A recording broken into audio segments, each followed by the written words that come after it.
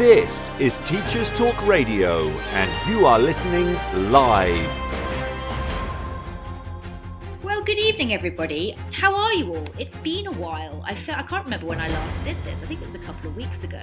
If you're here, do listen in. Do tell me what's happening, what's going on with you.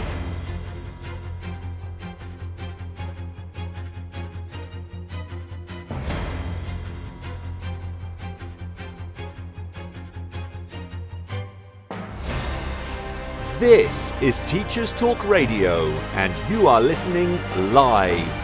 Tune in live at ttradio.org, or to join in the conversation, download the Podbean app and search Teachers Talk Radio. Follow the hashtag TTRadio. Tune in, talk it out with Teachers Talk Radio.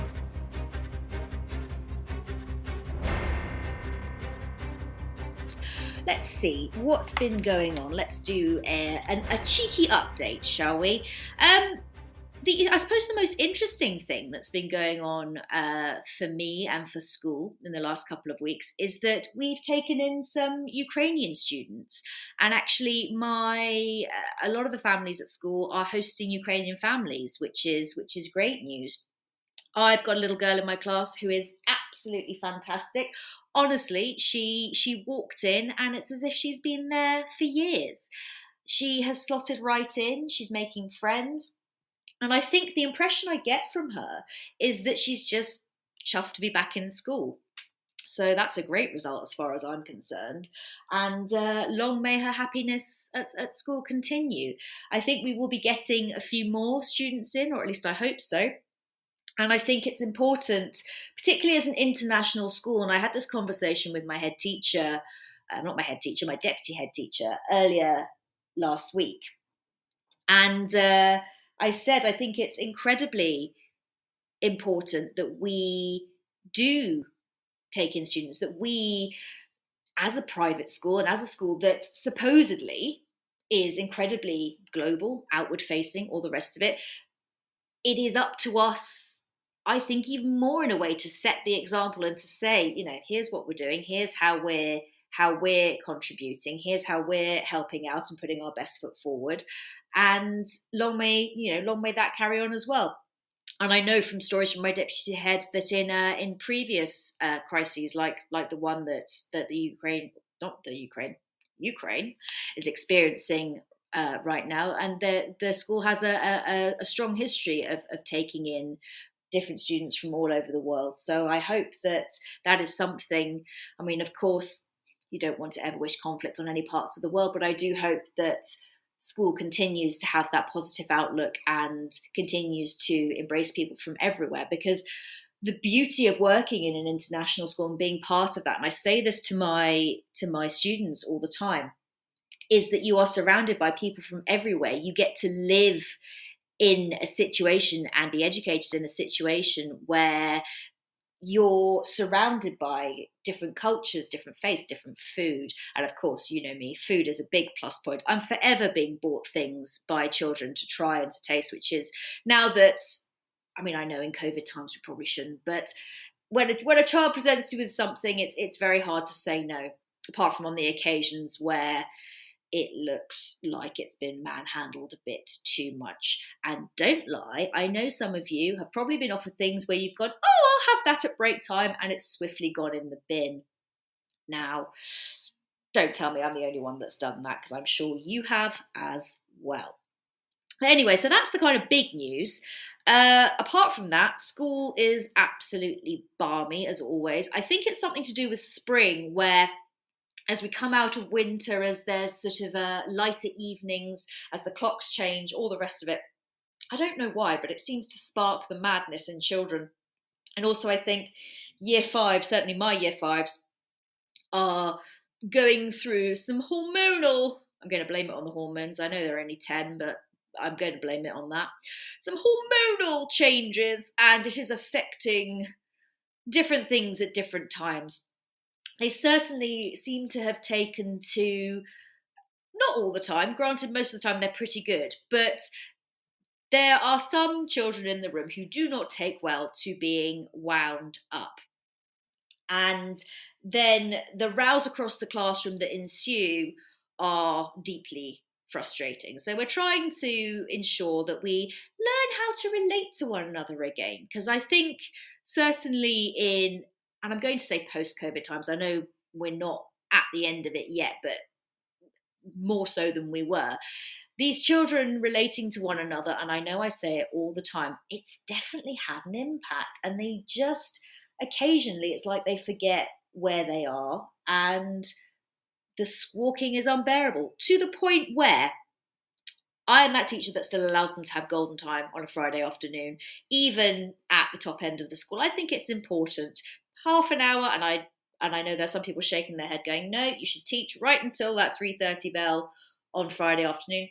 I disagree. And if you want to come over and have my year fives on a Friday afternoon and try and teach them SPAG or anything else between 3 and 3:30, you are free to be my guest, because I will not be doing that.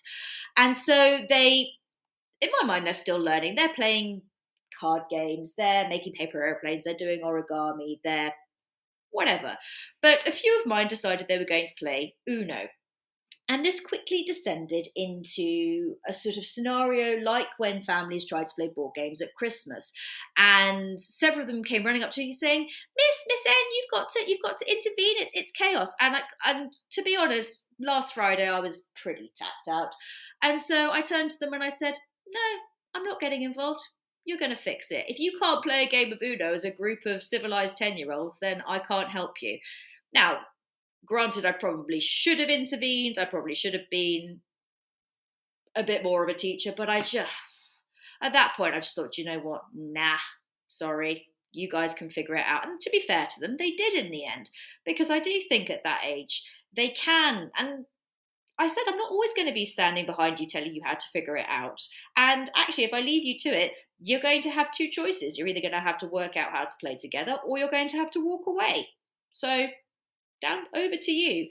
And I think they took that as, well, I hope they took that as a bit of a life lesson. But then all the things we think we instill in teachers, how much of it actually lands, I do wonder, particularly on a Friday afternoon.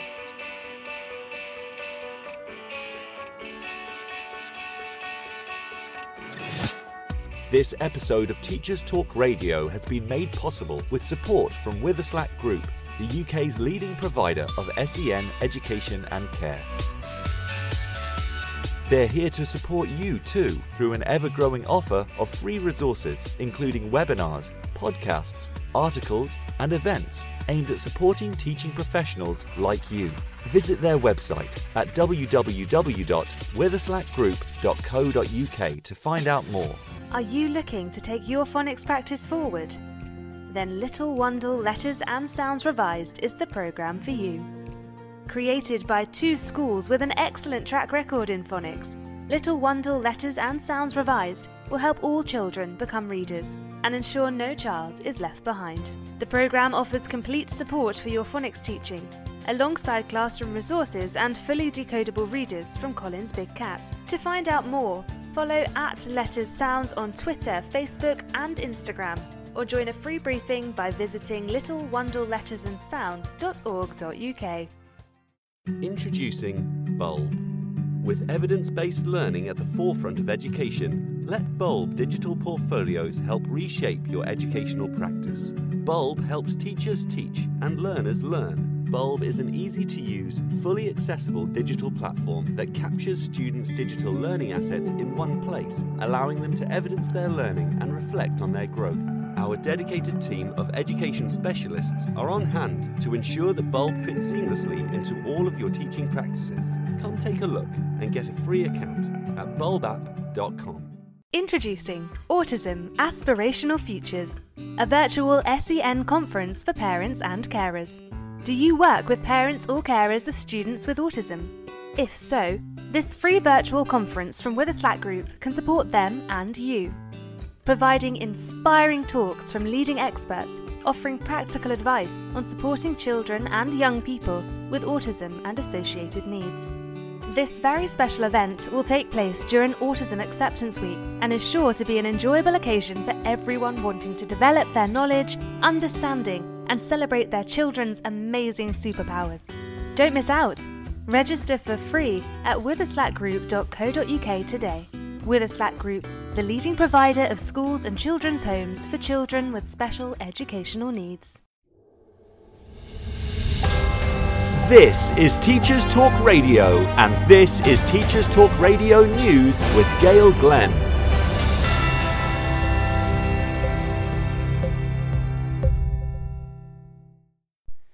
In England, schools will have to open for no less than 32.5 hours per week from September. At the moment, the head teacher, with the governing body, decides the length of the school day in England, and 14% of schools will be affected. Nadeem Zahawi, the Education Secretary, also wants to encourage multi-academy trusts. He said, "The evidence is clear that a family of schools that is really tightly managed, really well supported, especially through COVID, has delivered better educational outcomes for children. So strong, and I underline strong, multi-academy trusts is the infrastructure we need to complete and deliver."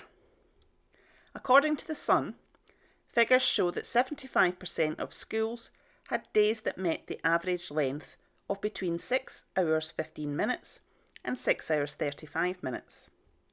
Kevin Courtney of the National Educational Union said schools and pupils had been left battered and bruised by the pandemic, and a more sophisticated approach was needed.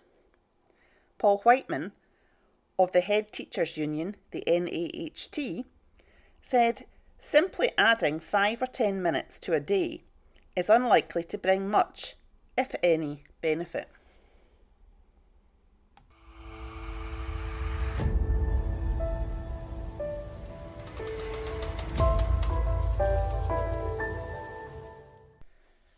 Gillian Mackay, a Lanarkshire MSP, is calling on North Lanarkshire Council to write off the remaining £28,011 that remains outstanding for school dinners. Most of that money is an outstanding debt owed for children at primary school, despite all P1 to P5 across Scotland now being entitled to free school meals. Ms Mackay said, "Children can't get a good education if they're hungry at school. I believe that North Lanarkshire Council rightly ensures every pupil has a meal at lunchtime, even if they don't have the money to cover it. But these figures make it clear that debts are being chased from families who simply can't pay.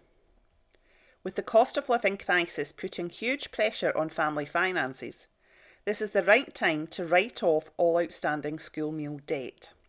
Pursuing the debt is causing stress and embarrassment for pupils and their families. But I know that staff are deeply uncomfortable asking pupils for money they know the family does not have." This has been your latest Teachers Talk Radio News with Gail Glenn.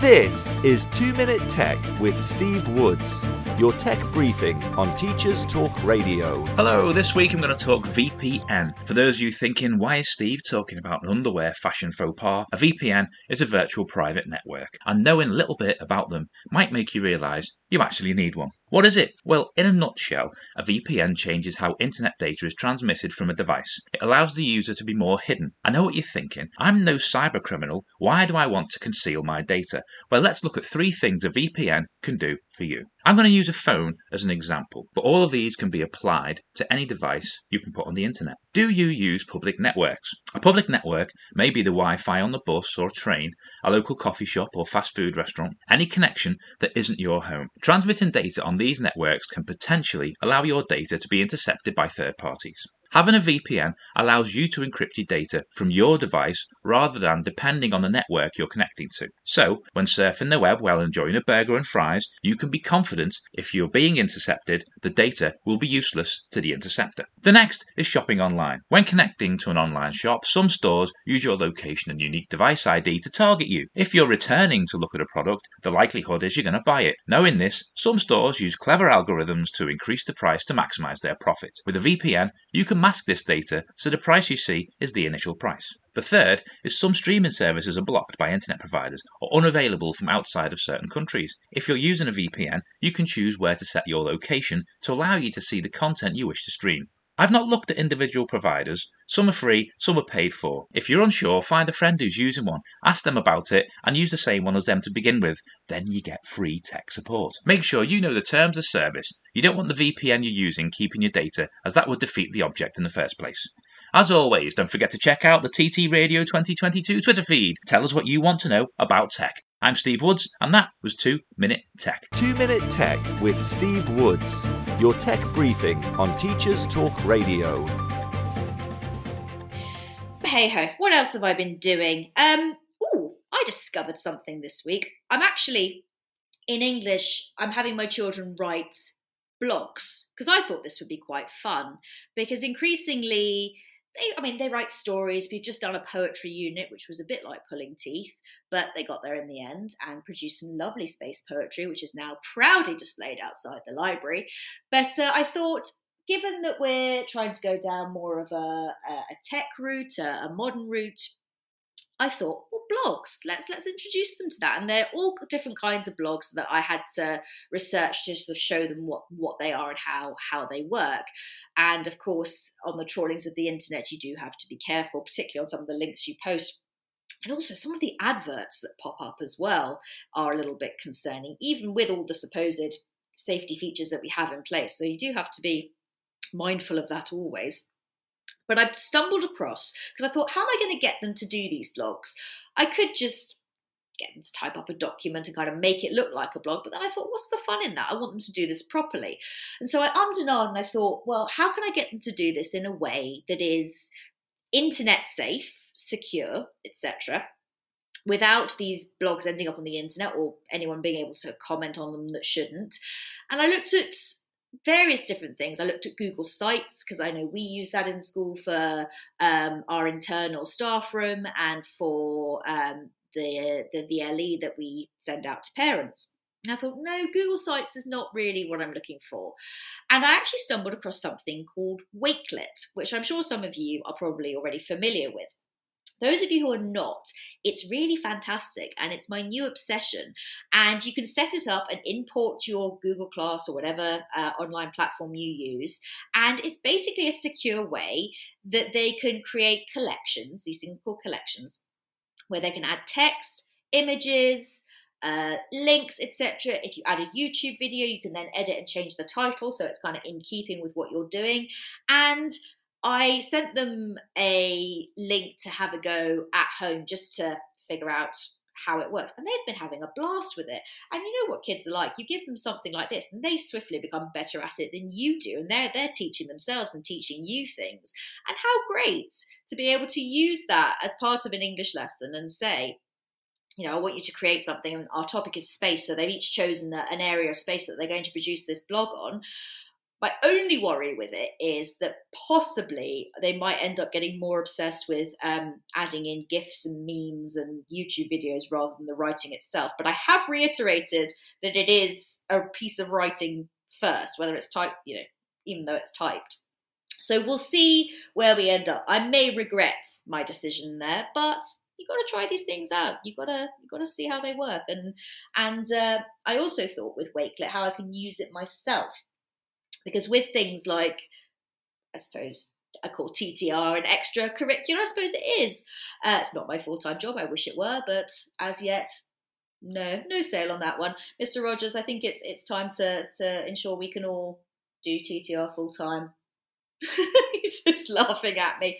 One day, I think so. I think it'd be a great thing. I think you'd love to have us all as full-time employees. Probably shaking his head in the corner thinking, oh gosh, everyone probably except you, Lucy.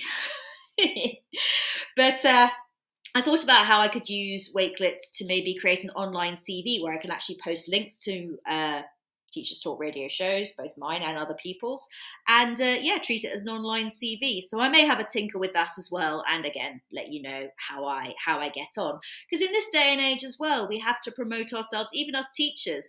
The boring old CV doesn't really cut it anymore, does it? We're all sadly, well, certainly the millennial generation, we're all kind of the product of, I think it was Labour who wanted to send everyone to university, which of course is no bad thing. I think if you want to go, you absolutely should. But I look back in hindsight and I think, because I was awful at school, and my understanding was because I went to a grammar school, what was peddled to us was pretty much you go and do A-levels and to go to university or you stack shelves, which of course we all know is complete and total nonsense. And apparently up until quite recently they were still peddling that nonsense as well. But, hey ho. And I've completely lost my train of thought as to what I was talking about with that, but never mind. This is what happens to my brain on a Tuesday afternoon. So if I recall what I was talking about, I will let you know. Oh yeah, CVs, that was it. And going to university. See, this is what happens. This is why I've got a cup of Earl Grey in front of me. So I'm hoping it's going to make sure my brain does not wander off on too many tangents on this show this evening. But those of you that can keep up with me will, know that I sometimes do wander off on side notes. But yes, I think that there was a time where, and there still is a time where we all trotted off to university, we all came out with a degree, and then we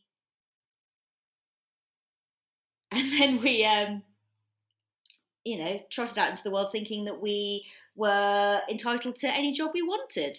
But alas, not so much. And it took me a long time to actually accept, because I came out as a very entitled 21-year-old, but actually we can accept, that life goes on and that we have to, make ourselves more interesting. Anyway, moving on.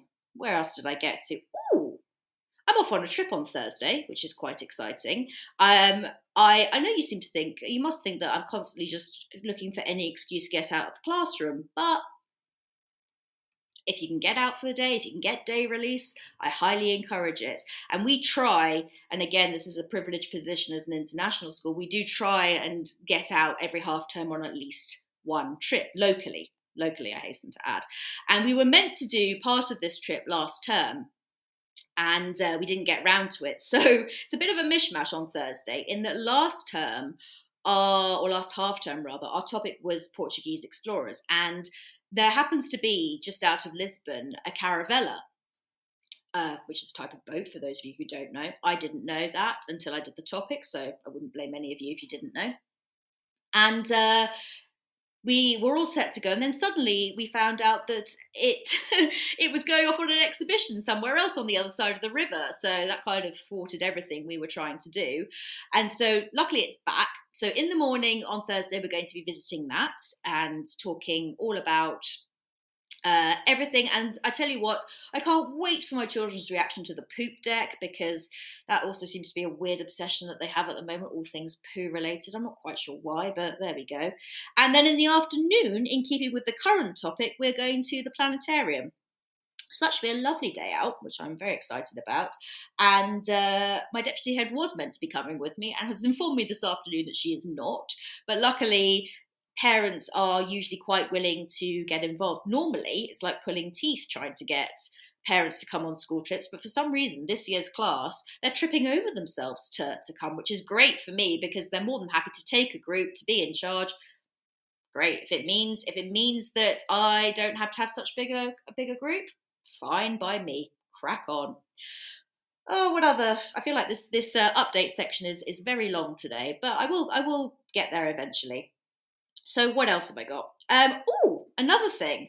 I endorsed a book recently, which I'm very excited about. It's called Sustainability Education, and this is by somebody called Dr. Stephen Scoffham, and his co-author, I think, is also a Stephen, but I can't remember his surname. But I'll post all the links to this as part of my show notes later.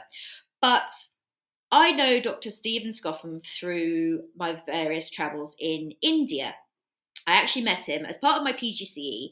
I was very fortunate to go on a trip to India, visit different schools and universities, and that's probably another episode for another time.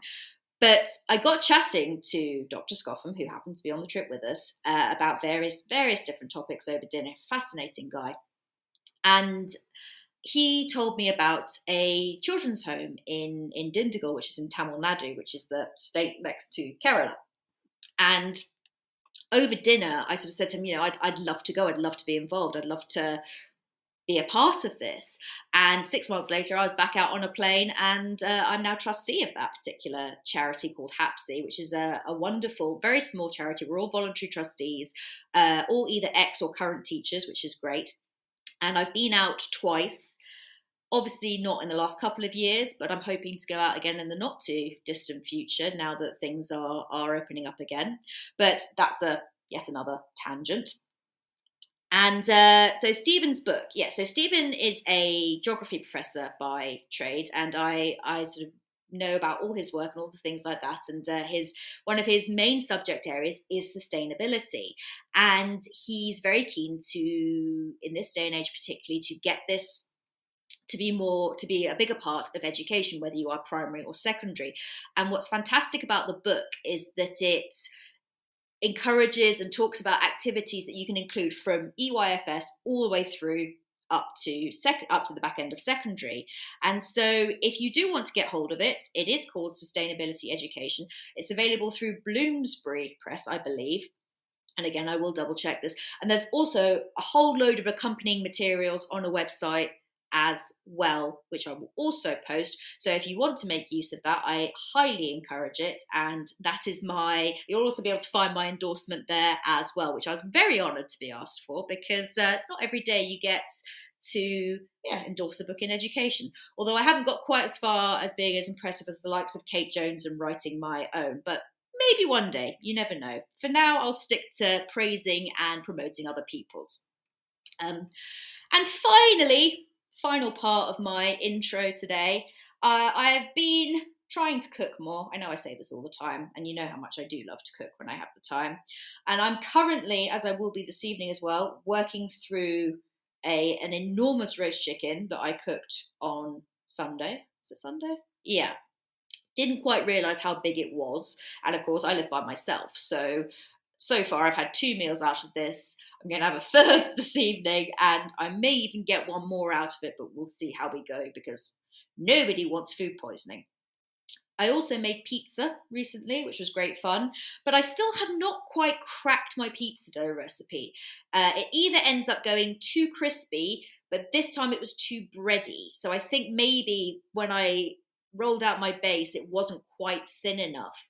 And I also find, and maybe this is where commercial pizza has spoiled me, my dough is never salty enough. Even when I think I put enough salt in it, hasn't quite got the edge of that commercial pizza that you get. Well, I say commercial pizza, I'm talking like reasonably good quality pizza, but it always seems to be saltier in a restaurant than when you make it yourself. So I don't know how much they're putting in there. So if you know the secret, do tell me, because I'm dying to know. And yeah, if any of you want to tell me what you're having for dinner, I would love to know. I can see friend of the show Lawrence Perks is in. I can see Rogers is here. So if either of you want to tell me what you're having for dinner, or indeed anybody else who's in the studio, I'd love to know, because I'm sure it's more interesting than what I'm planning to do with leftover roast chicken. So share and share alike, please. Right, normally at this point I would try and play the news, and I'm still having no luck, so we are just going to press on, I think, with this evening's proceedings. Now, I'm going to be talking about, Perks, what are you having? You're having meatball rigatoni batch from Friday. Now, Lawrence is a fantastically organised person, and he does batch cook most weeks and then has the same meals all week. Unfortunately, I'm not that organised, but meatball rigatoni does sound like a fantastic dinner, so let me know how that goes for you. All right, okay. So, as always, most of my shows come with a story introduction, and tonight really is no different. I originally posted a question to Twitter, as I sometimes do, a musing to Twitter about children doodling in class, because it was getting to the point where some of my children were doodling to the point of not paying attention. Now, a few squiggles here and there on a whiteboard I can't really argue with, but it was getting to the point where they were doing kind of full-blown Among Us characters, detailed scenes, rather than what I was trying to do on the board. So I thought I'd put this out into the Twitter sphere and see what came back. Before I press on, Mr. Shu said he's having grilled mackerel, perk of living by the Med. Well, as somebody who lives in Portugal, Mr. Shu, I can believe that it is, and I hope you enjoy that as well. Fantastic. So, sorry, losing my train of thought today again. So yeah, I thought I'd put it out into the Twitter sphere to see what people came back with. And then in true me fashion, I went and did some research. And so we'll see what we came back with. But as always, I do want to hear your contributions. I do want to hear what you think about this. I will, of course, read out some of the tweets that came back to me, and you can share your thoughts on this as well. And I didn't expect this to get as much of a response as it did. And it's interesting because people feel very strongly in both camps. And what's interesting to me as well, as somebody who recently discovered they have ADHD, is that I've never really been a doodler. And people have sort of said to me, oh, well, it's something that people with ADHD use to focus. And for some children, that may well be the case.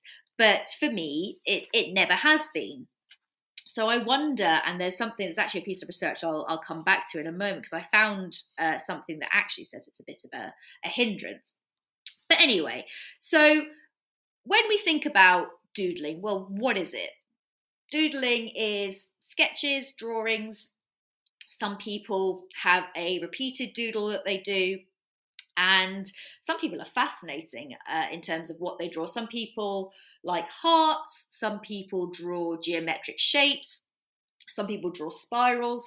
And there is research to suggest that your doodles can be interpreted to mean certain things. Whether you buy into that or not is up to you. I think that in some cases it can show how you're feeling, and it can show where your mood is at or where your brain is at. And sometimes it's just people, I think, kind of splattering onto a page. But you let me know what you think about that as we progress. So I'm going to talk about pro-doodling, first of all. And I've done all this research that I've found. I will put into my show notes, and I'll share the links with you, because there is quite a lot of it here. Whether we get to discuss all of it, I don't know, but we will see how far we get this evening. And please do interrupt at any point, interject, let me know how you feel about what we're talking about.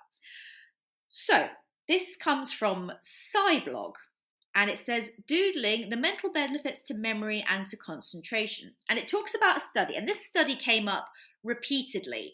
Now, of course, as we're taught, well, throughout life, we need to kind of think about, when we're talking about research, and preaching to the converted here, and I always remember at university, my lecturers saying to me, think about the research, where it was done, controlled settings, what the agenda is, So I always have that in the back of my mind when I talk about different studies and different pieces of research that I have stumbled across.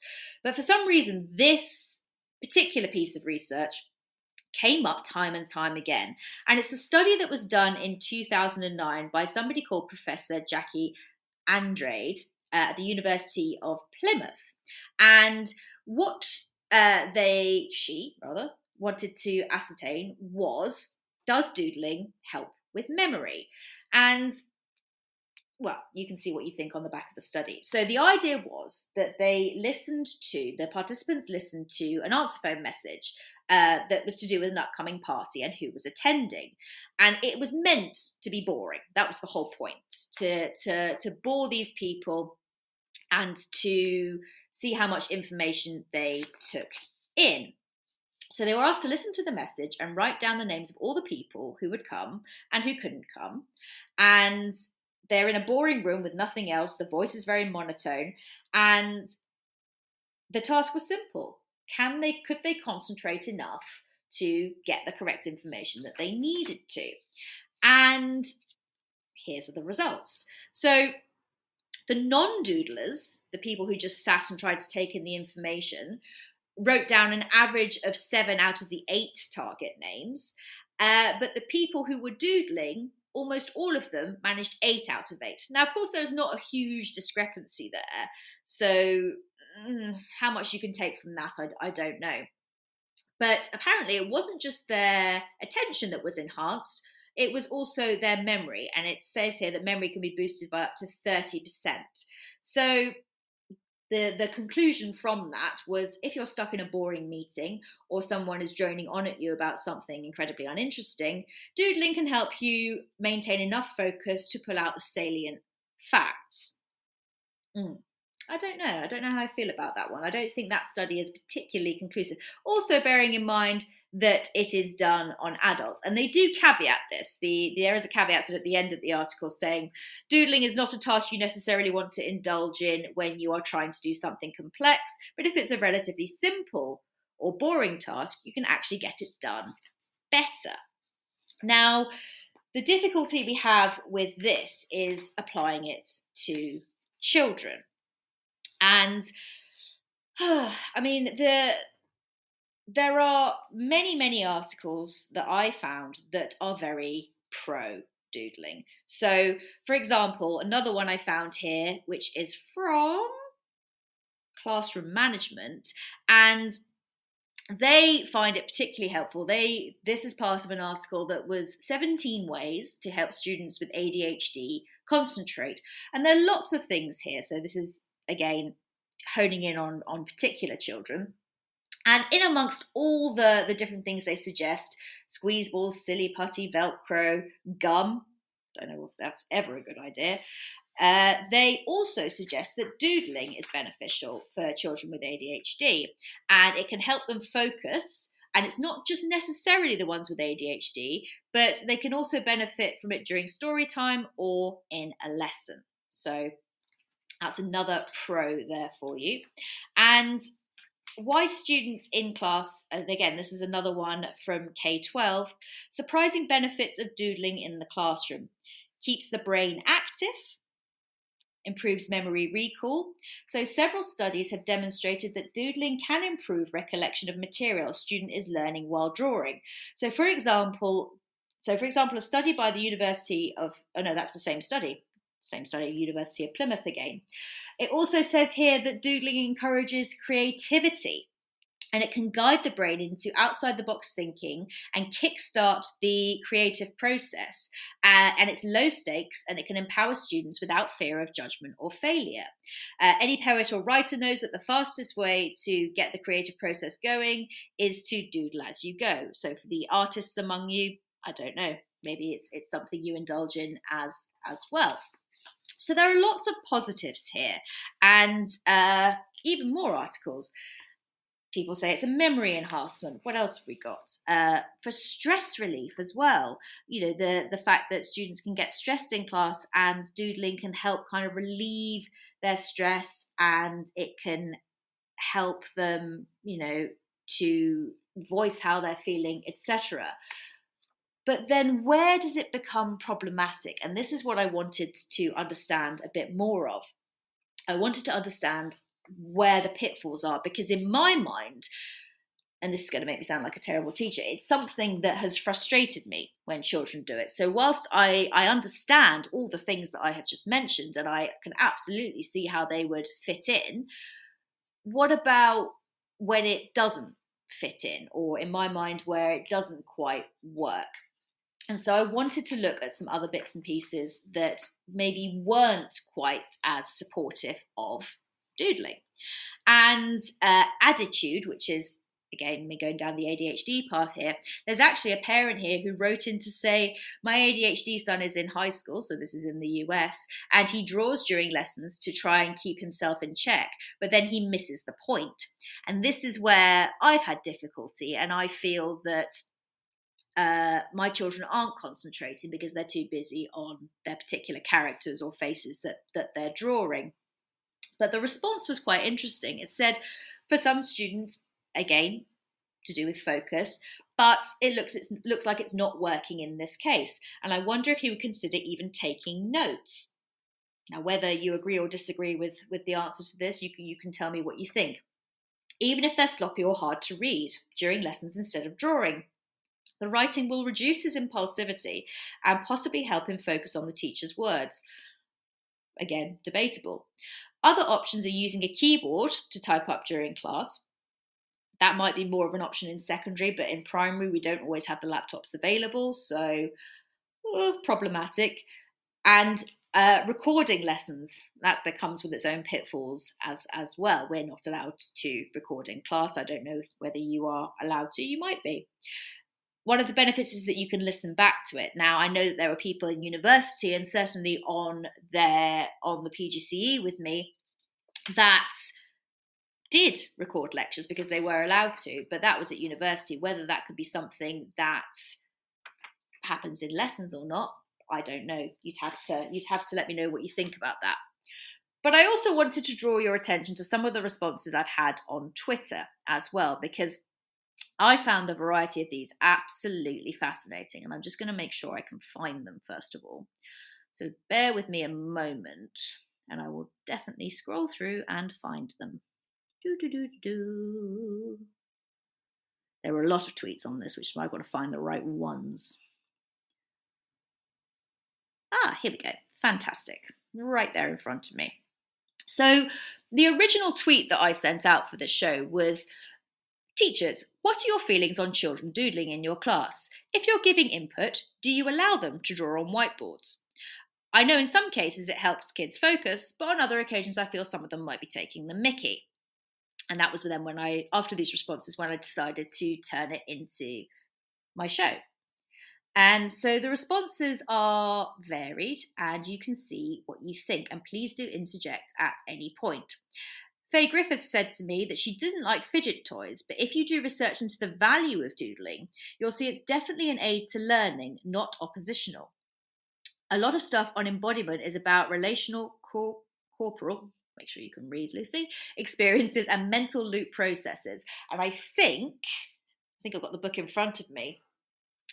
Oliver Caviglioli, I always murder his name when I say I'm sorry, Oliver, if you ever listen to this, talks about that as well in his Dual Coding with Teachers book, which, by the way, I'll come back to and talk about again in this show, because in terms of being able to turn doodling around and make it a useful tool, I think that is one of the greatest books out there on that, but more on that later.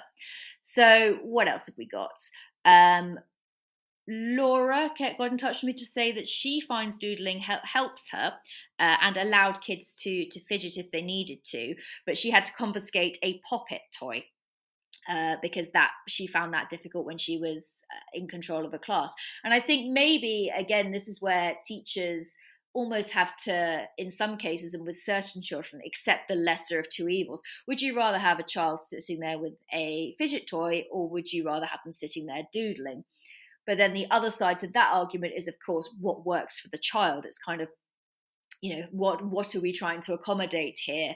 And now, whilst I fully endorse the fact that we have to accommodate children's needs and things like that, you've still got to be able to teach. And that's just fact.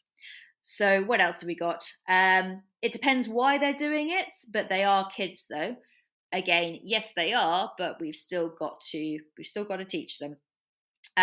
Craig said to me, if it's sliding to the point of being unproductive, then I'd step in. If they're doing a healthy mixture, then I'd okay it. Finding the balance is key, isn't it always? Plus, you don't want to be too bossy, and it compounds the issue. Treat them as if they're your own. Interesting approach. Kaylee, who's been a guest on this show before, said split attention issues. I don't allow it unless it's a known need for them to concentrate as advised by SEND. Again, it's difficult because even if I've got children in my class, well, as we all do, different ranges of abilities, needs, etc. Even if I had a situation where only certain children were allowed to doodle, that's never going to fly with my class, because their argument is they don't care whether you need it or you don't need it. If one person is allowed to do it, then why aren't the rest of us? And of course, you can justify yourself until you're blue in the face. And sometimes it's easier just to pick your battles and not fight that one. But I get what she's saying, and she happens to be a secondary teacher, so maybe it's a bit different to my primary experience. Krista, on the other hand, I encourage doodling 99% of the time. The 1% is for when it causes a problem. And then we have a conversation. No reason to discourage creativity unless it interferes with a class activity. Now, of course, again, I think we said in the beginning that one of the pros of doodling is that it sparks that creative flow, is that it gets those creative juices flowing. And because children learn in different ways, if I'm being a real taskmaster and saying, oh, well, no, I don't want any of you doodling, am I cutting them off at the knees too soon? So I did level with that comment as well. Rob just saying, it's a tough one. That didn't really help much. Thanks, Rob, though, for your input. Interesting question. So this came from someone in a senior role. As an adult, it really helps me. It grounds me and helps me focus. So I think also those adults and teachers who are doodlers themselves, I think are more empathetic and sympathetic when it comes to child doodlers. And perhaps where my lack of empathy for it comes is the fact that because it doesn't do anything for me and never has, I don't fully appreciate what it might do for somebody else, which is a fatal error, my friends. Someone else who read doodling as drooling, not what we want. I don't agree with fidget toys, try saying that fast, or doodling. They're just a distraction which snowballs into others. Controversial. My response to that was it was difficult because I understood that view, but I also acknowledge that children learn in different ways, and I often worry I'm not accommodating enough. I think we all do. Yet I feel in order to cope and run a functional classroom, there is a line that has to be drawn. Now, of course, I've just realised the funny in that. Yeah, there is a line that has to be drawn. So, when is it okay? When is it not okay? And then Claire Grosvenor, who I actually wanted to talk to prior to this show, and I haven't had a chance to, but as and when, well, she's an incredibly busy person, she has started actually trying to turn this on its head. And again, something I'll come back to a bit later. So it's not doodling as such, but kind of part of her whole teaching process. And she actually sent me a lovely example that she did, which I will also try and remember to retweet at the end of this show. Ali Yusuf said to me, I have a student who does this, high achieving. She does it all the time, even when being spoken to. The first time I caught her doing it, I asked her about it, and she nearly started crying, so I backed off. I've spoken with her about it since. Again,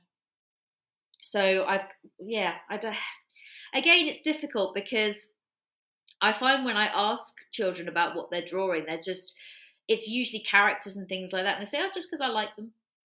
Just because I like them. It's not really, either they don't necessarily have the vocabulary or the understanding to explain why they're doing it. It just for them is something that is a release. Counterintuitively doodling, so this is from Ewan McCarthy, I think I've got that right. Doodling has been shown to have had a positive or no impact on retention of either process or content information retention. Can't remember if it was Dylan William, who I know is also a friend of the show, or D.T. Willingham, who I heard read exploring this recently, but it's worth checking out. Well, Dylan William is a font of knowledge on so many things, so definitely worth looking into, and I'm sure be sure to check that out as well. In response to my thinking they're taking the mickey, if they were taking the mickey, they would soon get bored. Concentrate on your delivery and especially good questions. Fair enough. So maybe with the ones that are doodling, I should just pick my battles and, well, I say pick my battles. Maybe I should just leave them alone to get on with it. Maybe that is the answer. I don't know. My response to that was sage advice and good questioning is everything, which it is in teaching. It comes back time and time again, doesn't it? And maybe that's, I don't know if any of the other hosts have talked about questioning in classes recently, but I'm sure it's been done. If not, maybe I'll put a pin in that for another episode as well. And I find this happens a lot when I'm doing Teachers Talk Radio, is that I'm talking about one thing, and as I go along, so many other thoughts pop into my head about potential for other conversations, which of course I invariably forget about. Because I don't listen back to my own show, I forget that I've had these ideas in the first place. So anyone else who is listening and wants to remind me of all these things that I've put a pin in, please do, because it will help. What else have we got? Depends on the pupil, situation and the impact. If it's not disrupting or taking away from the lesson, then I don't see a huge issue. If it helps them concentrate, then it could improve their learning. I have scrap paper they could doodle on, and it keeps the jotter tidy. Now, I do have a real peeve when it comes to doodling on their actual schoolwork. And I think it's more a peeve that stems from maybe being back in the UK and being in schools where books had to be absolutely pristine, and you couldn't have any frayed edges, you couldn't have any sort of things stuck the wrong way, you couldn't have pages that had been missed out. I remember watching a particular, I think it might have been a deputy head or a head teacher, ripping pages out of books to if they'd missed pages or sticking pages together. I remember furiously sticking pages together myself before book looks and things like that, because they had to look a certain way. And God forbid you had missed something that a child had doodled in a corner, honestly. So I think maybe that is a sort of a hangover from that rather than an actual peeve. I need to maybe consider that more. But I've definitely kind of kept that and said, no, if it's your schoolwork, it has to be a certain way. But maybe it's time to unclench. I don't know. So my initial answer to this, and I've seen it suggested in my tweets as well as by other teachers who I've worked with, and I have given my children doodle books. And I've sort of said to them, these are yours to do with as you please. But the problem I found with that is that as soon as a piece of work is finished, or as soon as they feel they've finished a piece of work, can I use my doodle book? Can I use my doodle book? Can I use my doodle book? And so it's become something that's almost a hindrance now, rather than me thinking I was being really clever and solving a problem. But I don't think I'm going to take them away, because I have no need to. And actually, if I'm firm with it and I say, you can doodle after you've had a look at this, checked your spelling, whatever it is in a particular piece of work they're doing, then actually in truth I don't see the harm in that regard at all. Another response: I'm in SEN, small groups. I let them doodle whenever I read a novel to them. They're listening and discuss the text. Doodling helps them focus. So another advocate for helping focus there. Someone else said, I'm dyspraxic. My school and university notes were covered in doodles. It helped me concentrate and or stay awake. See, university notes, it doesn't matter because no one sees those. The only time it was unhelpful was when we abandoned the lecture and played squares or tally charting the ums of a lecturer. 20 per minute, in fact. He was fab in small groups. Yes, I actually do remember at university. I think that maybe that's where I should have, at another point, I should have known I had ADHD when I was counting certain isms of lecturers, and I do have a vivid recollection of doing that rather than doodling. So maybe that was what I did instead. I don't know. But I think it's incredibly, the responses have been incredibly interesting, incredibly different, and I haven't really been able to draw any conclusions from that. But what has just occurred to me is something I'd actually forgotten about, not really put two and two together with. And actually, one of my serial doodlers, who I often think is also half asleep, and I don't mean to do him any disservice, he's a great kid, and really nice, really kind of very into his surfing, very sort of, a bit like the turtle out of Finding Nemo. He's very kind of dude, very chilled, very nice vibe, and very bright, but I don't think, well, I know school's not his first love, and he is possibly my worst doodler. Like, every time the whiteboards and pens come out, he is drawing, doodling something. He goes through whiteboard pens like I've never seen a child go through whiteboard pens ever. And I think that is another thing that drives me mad. It's not necessarily the doodling. And as I unpack this more in my own mind, it's more the wasting of resources, I think, in that respect. Again, not because we should be able to provide kids with everything they need in school, but I think that's another hangover from being in the UK, saying, right, you're allocated this number of glue sticks, whiteboard pens, and you will not have any more until the order comes through in 2024. So yeah, I think I do need to unclench a little bit on that as well. But interestingly, he, in the arithmetic test we've just done today, he got full marks. So, and he even turned to me, and I did have to bite my tongue. He turned to me today after he'd done it. He said, I know I've got 10 out of 10. And I thought, oh, that's a bold thing. So I didn't react to it. And lo and behold, he did. And this is the kid who every time we're doing an example on the board, or every time I think he's not listening, he must be taking something in. So I think he proved a point today, and good for him. At 10 years old, he outwitted his teacher. So I'm all for that. And maybe one day I will, maybe not while he's in my class, maybe one day I'll tell him he outwitted me on that. I think it would give him great joy. Lawrence has chimed in to say, colouring whiteboards in black is not constructive doodling. No, it isn't. And you know what's worse about, and this is going to turn into a rant about whiteboards, they have many, many pluses, and I do think that used in the inverted commas right way, they can be very effective. However, there's a whole host of nightmare that comes with them. Ineffective doodling, for one. I don't know if you've ever seen this, Lawrence, where they spin the whiteboard, and while it's spinning, they put the pen in the middle, and then it kind of draws its own spiral. That's a favourite of most of my children. The other one, and the one that drives me possibly most balmy of all, is them using their sleeves to rub out, because, and believe it or not, they all got a mini board rubber at the start of the year, but of course, as these things do, have gone missing. School haven't replaced them. I haven't replaced them. So bless their hearts, really, what are they supposed to do? And I don't really want them using the tissues in the classroom, because that's not what they're there for.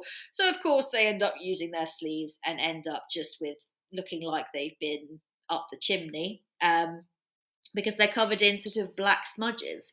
They also, because they don't rub out well, they also stain the tables as well. So you end up with black splodges all over the tables.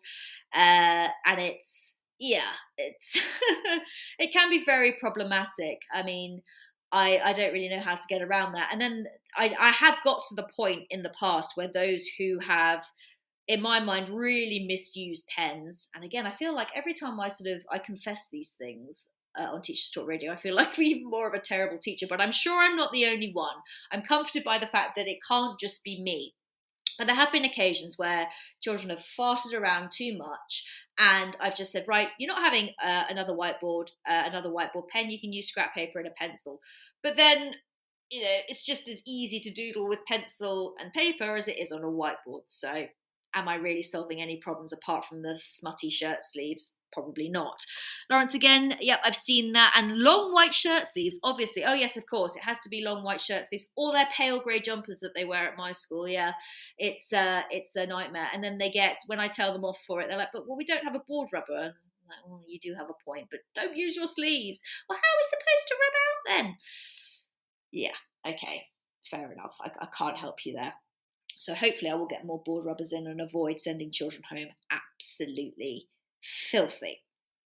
So far we've talked about kind of lots of pros and cons with doodling, but I didn't just want to spend the show kind of weighing up whether it's right or wrong, because I think you're always going to have both sides of the argument. You're always going to have the teachers that really, really endorse it. You're also going to have the teachers who are mean old bags like me, who have been kind of trying to keep a lid on it. And I think as I've done the research and as I've talked to more people, I am more open to the idea of it, and I'm more open to being less of a taskmaster about it. But I didn't just want to leave it there. I wanted to see if, okay, so we've got this doodling thing that children like to do. Some, not all, but a lot of children do. And given the opportunity, a lot of them are going to do so. So instead of fighting it, why not embrace it? So I had a look into some research, and again, my Google history is absolutely hilarious with the kind of things I type in. Can you use doodling in a lesson? Is doodling effective for teaching? But, why not? I thought, why not? Why could it not? And as I mentioned, Oliver's book earlier, I mean, it's a bit more advanced than what I would describe as doodling, but there's also other research that really does advocate actually turning this on its head. And instead of deciding that you don't want children to do it, how can you use it effectively? So after some digging, I found an article from We Are Teachers, and I like this. I like this article a lot because it does things in short and concise bullet-pointed lists, which when you don't want to read reams and reams of information is absolutely great. And it's entitled 8 Ways to Get Started with Doodling in the Classroom. And I'm not going to read you all of the suggestions, but some of the ones that stuck out to me, and I think just before I go into this, I think the reason, again, I've avoided things like doodling and using pictures and stuff like that is because I'm a terrible artist, okay? Which devastates me because there are 2 things I wish I could do in this life, and that is draw and sing, and I can do neither well, which is a primary teacher. And when I had this glorious vision of becoming the sort of the Miss Honey of the teaching world, as I think many of us do, I thought, wouldn't it be nice to sit at the piano and break into song or play the guitar? How whimsical, I know, but dare to dream. What can I say? And I think, part of the reason I don't ever indulge in any kind of doodling or drawing is because I've never been any good at it, or in my mind I've never been any good at it. And from a young age I was told I wasn't good at it, not by my parents or anybody like that. In fact, I used to design the family Christmas card for years.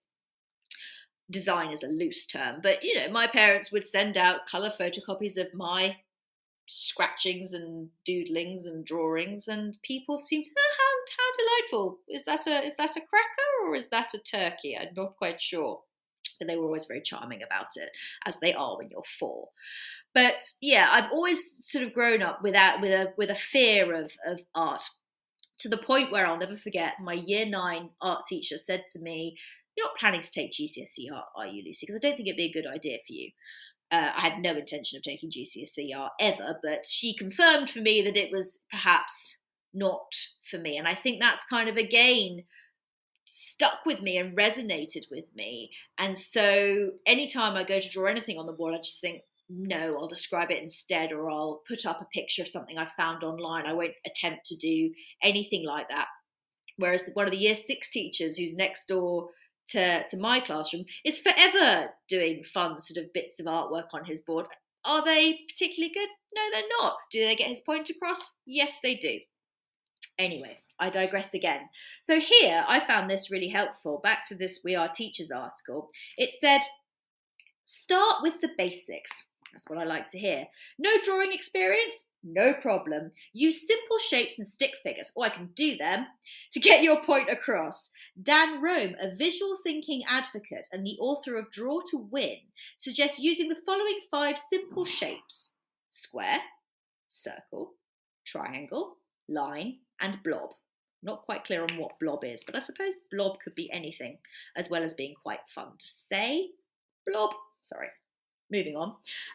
These basic shapes and stick figures provide students with a basis from which to start drawing, which they do. And again, I think that there are many ways you could use those shapes to draw pretty much anything you needed to.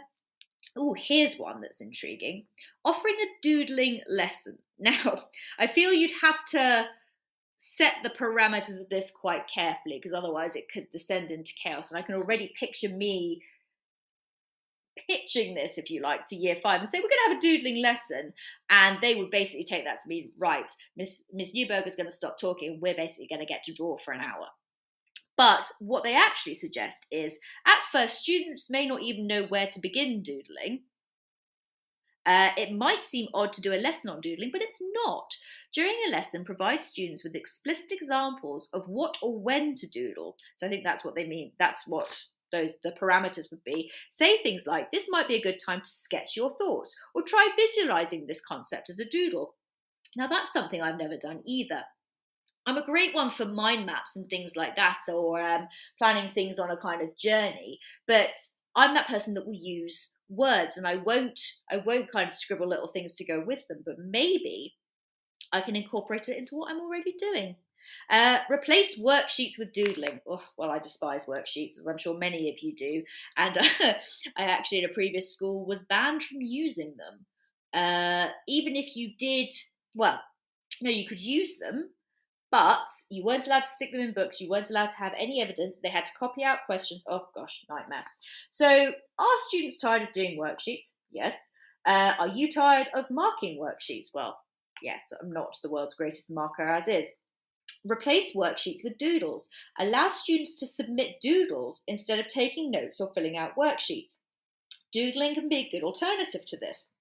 And again, I think that is possible, but I think you'd still have to have scaffolding, parameters in which, because otherwise I worry that, and this is maybe my cynicism about my own class setting in, that I'd get handed in, goodness only knows what, I'd get handed in doodles that were absolutely nothing to do with the lesson or the content or whatever it is we happen to be doing. So I think on a base level, I don't have a problem with that, but I think you'd have to introduce it to your class carefully, and you'd have to be, although you're giving them some creative freedom, I think you'd still have to be very clear kind of the kinds of things you want. You'd at the very least have to give them an outline or a jumping off point, which I suppose, as they say, start with the basics and go from there. But I definitely think that could be something worth looking into. So I'm quite intrigued by that one as well. And then this kind of develops further into talking about concept maps and things like that. And of course, I'm sure there are many of you listening or listening back to this either as primary or secondary teachers who are already using concept maps. I know that other teachers online have sent me examples of how they've used visual aids within their own modelling as well as their students' work. So it absolutely can be done. And it says here, when introducing new concepts, have students create visual representations of content. Creating a concept or mind map can help students understand and retain information. And we know that from different styles of learner as well. So I think, if nothing else, from my research, what I've learned is that I kind of need to get over myself a bit and maybe accept that actually doodling can be very useful, very purposeful. So I don't know. I think there's some food for thought there. Certainly in that article, which I will also post as well. Another one that I've got here, which is the power and purpose of doodling. And apparently it's a very in thing at the moment. And I agree with this because, anyone who's seen the whole bullet journal craze, I know children of mine are forever kind of, they've got little notebooks in their trays or in their little lockers that they're forever getting out at break time. Oh, can I go and get my pencil and do this? And can I go and get my doodle book that I've given them or whatever? So, I suppose that it is an in thing, an in vogue thing. And a reminder that it doesn't mean disconnecting, and that actually if you harness the power of this as an academic asset, they say in this article, once again referring to that study, Jackie Andrade study at the beginning, which I don't think should necessarily be the go-to study, but hey, a lot of people seem to mention it about, doodling helps you remember boring things. So engaging our executive resources with doodles while we're listening to something can definitely help enhance your lessons. And for those of you who say doodling isn't art, you're missing the point. It's a form of expression, and it triggers insights and discoveries that aren't just possible with words alone. Well, there you go. All the more reason to embrace it, I guess. Just think of all those napkins or Post-its on which multi-million-dollar ideas were sketched out. And I know that I've got some very entrepreneurial children in my class. Granted, there are a few of them who want to be YouTubers. They haven't established what they're going to vlog or what they're going to YouTube about. They just want to be on YouTube. But who am I to shatter a child's dream?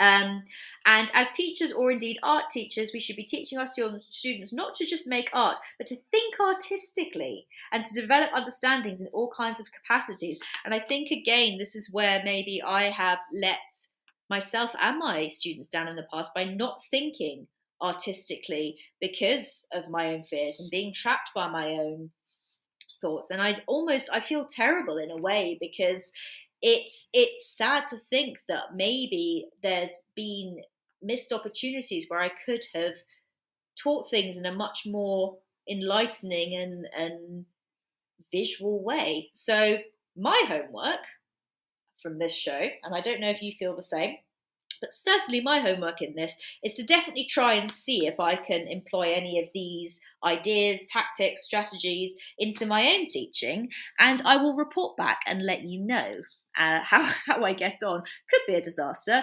I don't know whether I'm ready to go for a doodling lesson yet as such, but maybe part of a lesson. We'll see. I'm going to toy around with some ideas. But actually, my partner teacher, the other Year 5 teacher, is incredibly creative.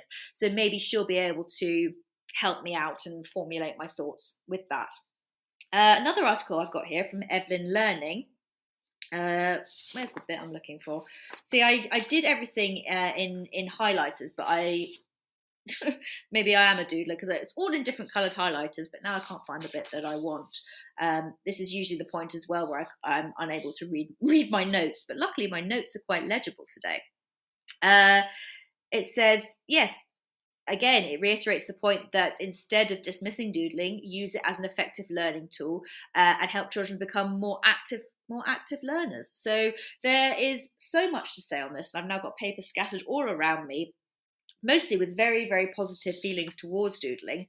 And the final bit of research actually came from, I found it on the Post-it Notes website, believe it or not, because mostly I think because, and this goes back to everything having an agenda and us being aware of everything we consume, that they absolutely do advocate the doodle revolution, as they call it, and that children love to doodle, and that if you want to do so, then please use X, Y, and Z products, including Post-it super sticky dry erase sheets. Students can have their own dry erase space, so basically a whiteboard, and doodle throughout lessons. So what a way to flog your products. There you go.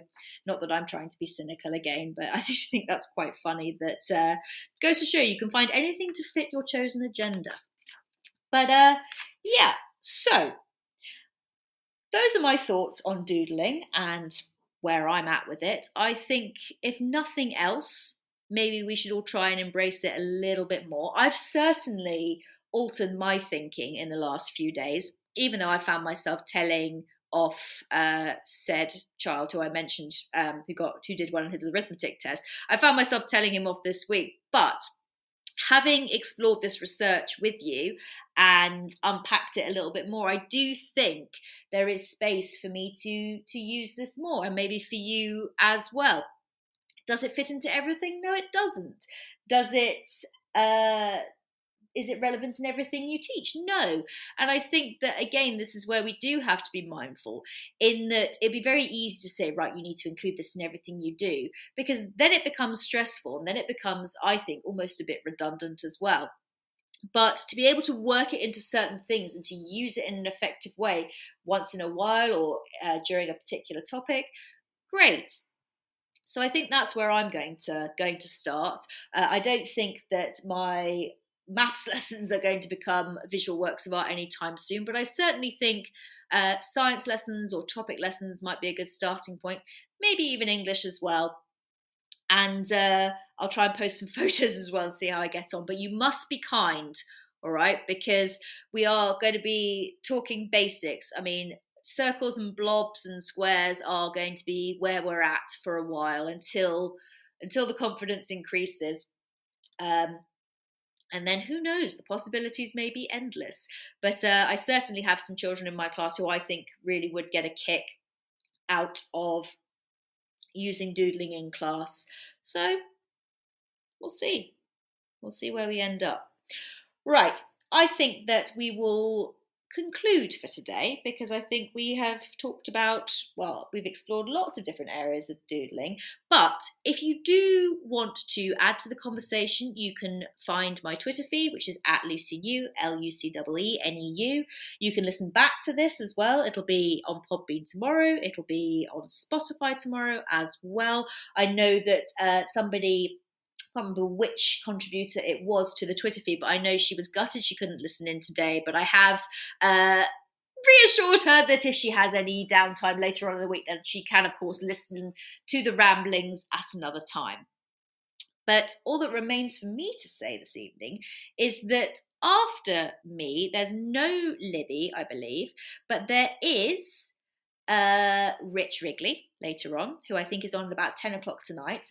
I'm not quite sure what exactly he's talking about, but he has referred to in his promo that it'll be the same pedagogical nonsense as usual. What he means by that, I don't know, because actually he is incredibly entertaining to listen to, so there's no nonsense involved there. So if you do happen to be around at 10 o'clock tonight and need some easy listening, but obviously thought-provoking as well, then do give that a listen as well.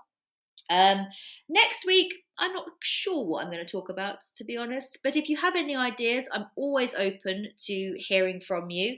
I would also love to get some guests going again. It seems to be difficult at the moment to get people to want to come and talk to me. I don't know if it's because I've scared everybody off or because people are just incredibly busy at the moment. But if you or you know of somebody else that would love to come and have a chat about any particular subject, I do definitely want to have some conversations relating to primary maths at some point. I also want to look at primary RE because, funnily enough, it's not actually even taught in my school at the moment, but I feel it should be. So if you have feelings on that, let me know. Very interested in anything to do with teacher wellbeing, CPD. Very different things. CPD, gosh, that was a slip, wasn't it? Never mind, you knew what I meant. But yes, lots of different subject areas, or if it's not in that list and you just want to have somebody to bounce off, I am always open to different discussions, so please let me know. But in the meantime, have a lovely rest of the week. I'm off to figure out what I'm going to do with the rest of this roast chicken, and I will speak to you all soon. Have a lovely evening, everybody. Bye-bye. You've been listening to Teachers Talk Radio. Tune in live and listen back at ttradio.org. We look forward to hearing from you next time on Teachers Talk Radio.